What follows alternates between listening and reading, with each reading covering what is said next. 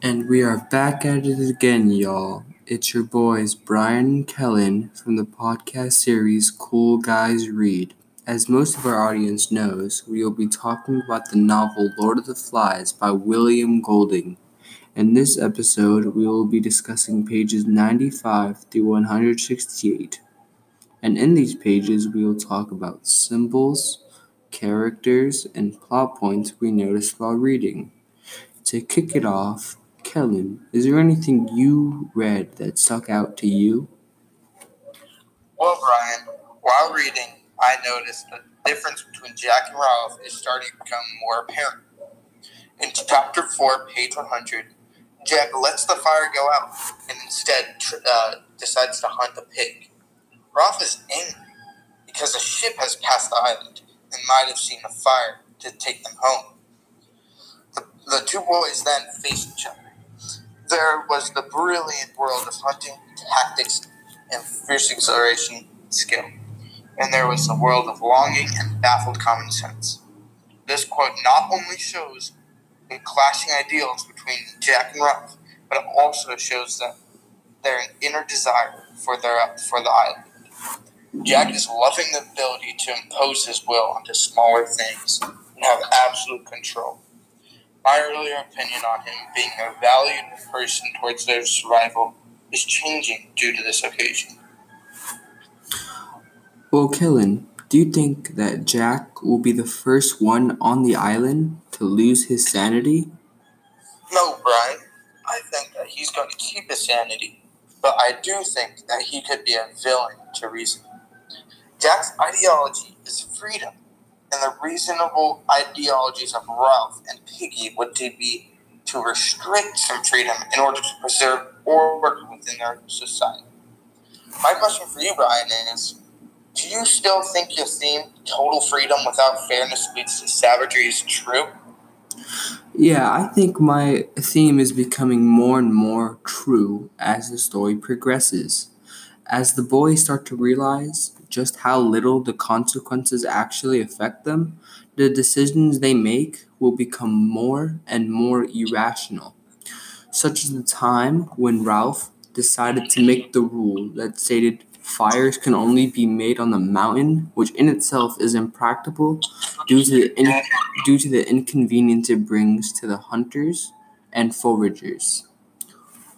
All this meant to now I've said it. You voted me for chief. Now you do what I say.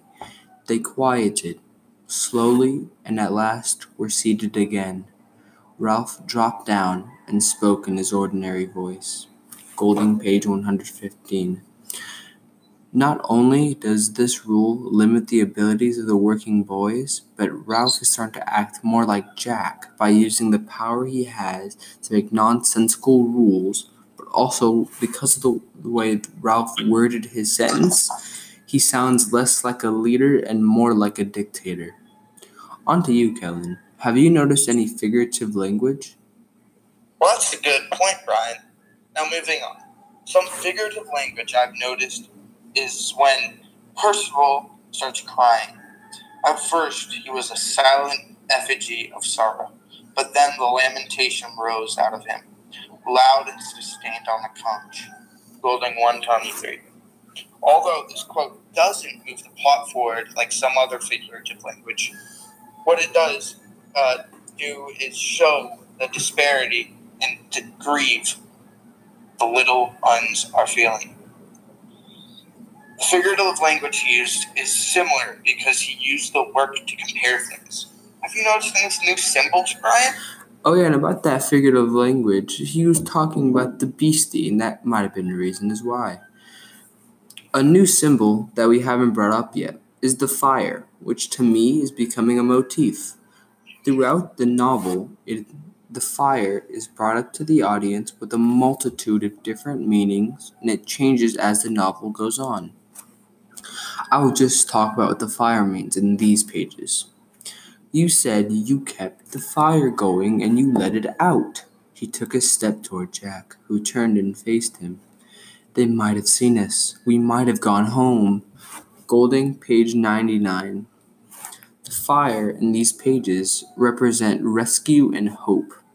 The boys, mostly Ralph, cling to the idea that if the fire goes out, so are their chances of being rescued.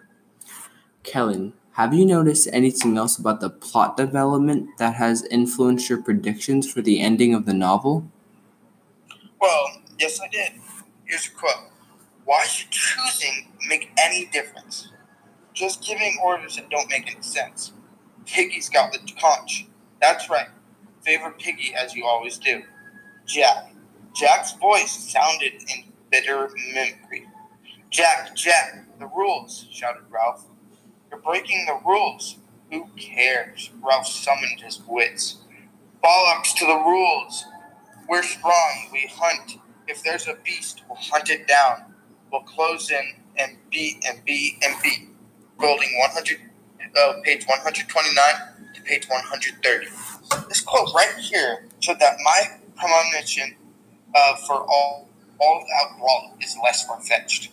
The clashing between Jack and Ralph is clearly shown, which could mean that due to the lack of reasoning, that Jack, as he will do what he thinks is right, which would be to fight for the right to lead the boys' society. When fighting between two ideologies happens, death will always follow. How about you, Brian? Do you see any character development? The most obvious character that I've seen change is Jack. Throughout my read of these pages, his true colors of a tyrant become more and more apparent through his oppressive words and morally questionable actions. I mean, how about us? Suppose the beast comes in your all the way. I can't see proper, and if I get scared, Jack broke in contemptuously. You're always scared. I got the conch. Conch, shouted Jack. We don't need the conch anymore. We know who ought to say things. What good did Simon do speaking? Or Bill? Or Walter? It's time some people knew they've got to keep quiet and leave deciding things to the rest of us. Golding page 145. Through this quote, Jack shows the reader his obvious dislike toward Ralph's rules and reasonableness, and how he feels towards the freedom of speech that Ralph has granted the group through the conch shell. For me personally, I felt disdain towards Jack's claim, because although rules restrict the freedom of society, it is necessary if fairness and reason need to be kept in order. At any other point you'd like to bring in, Kellen?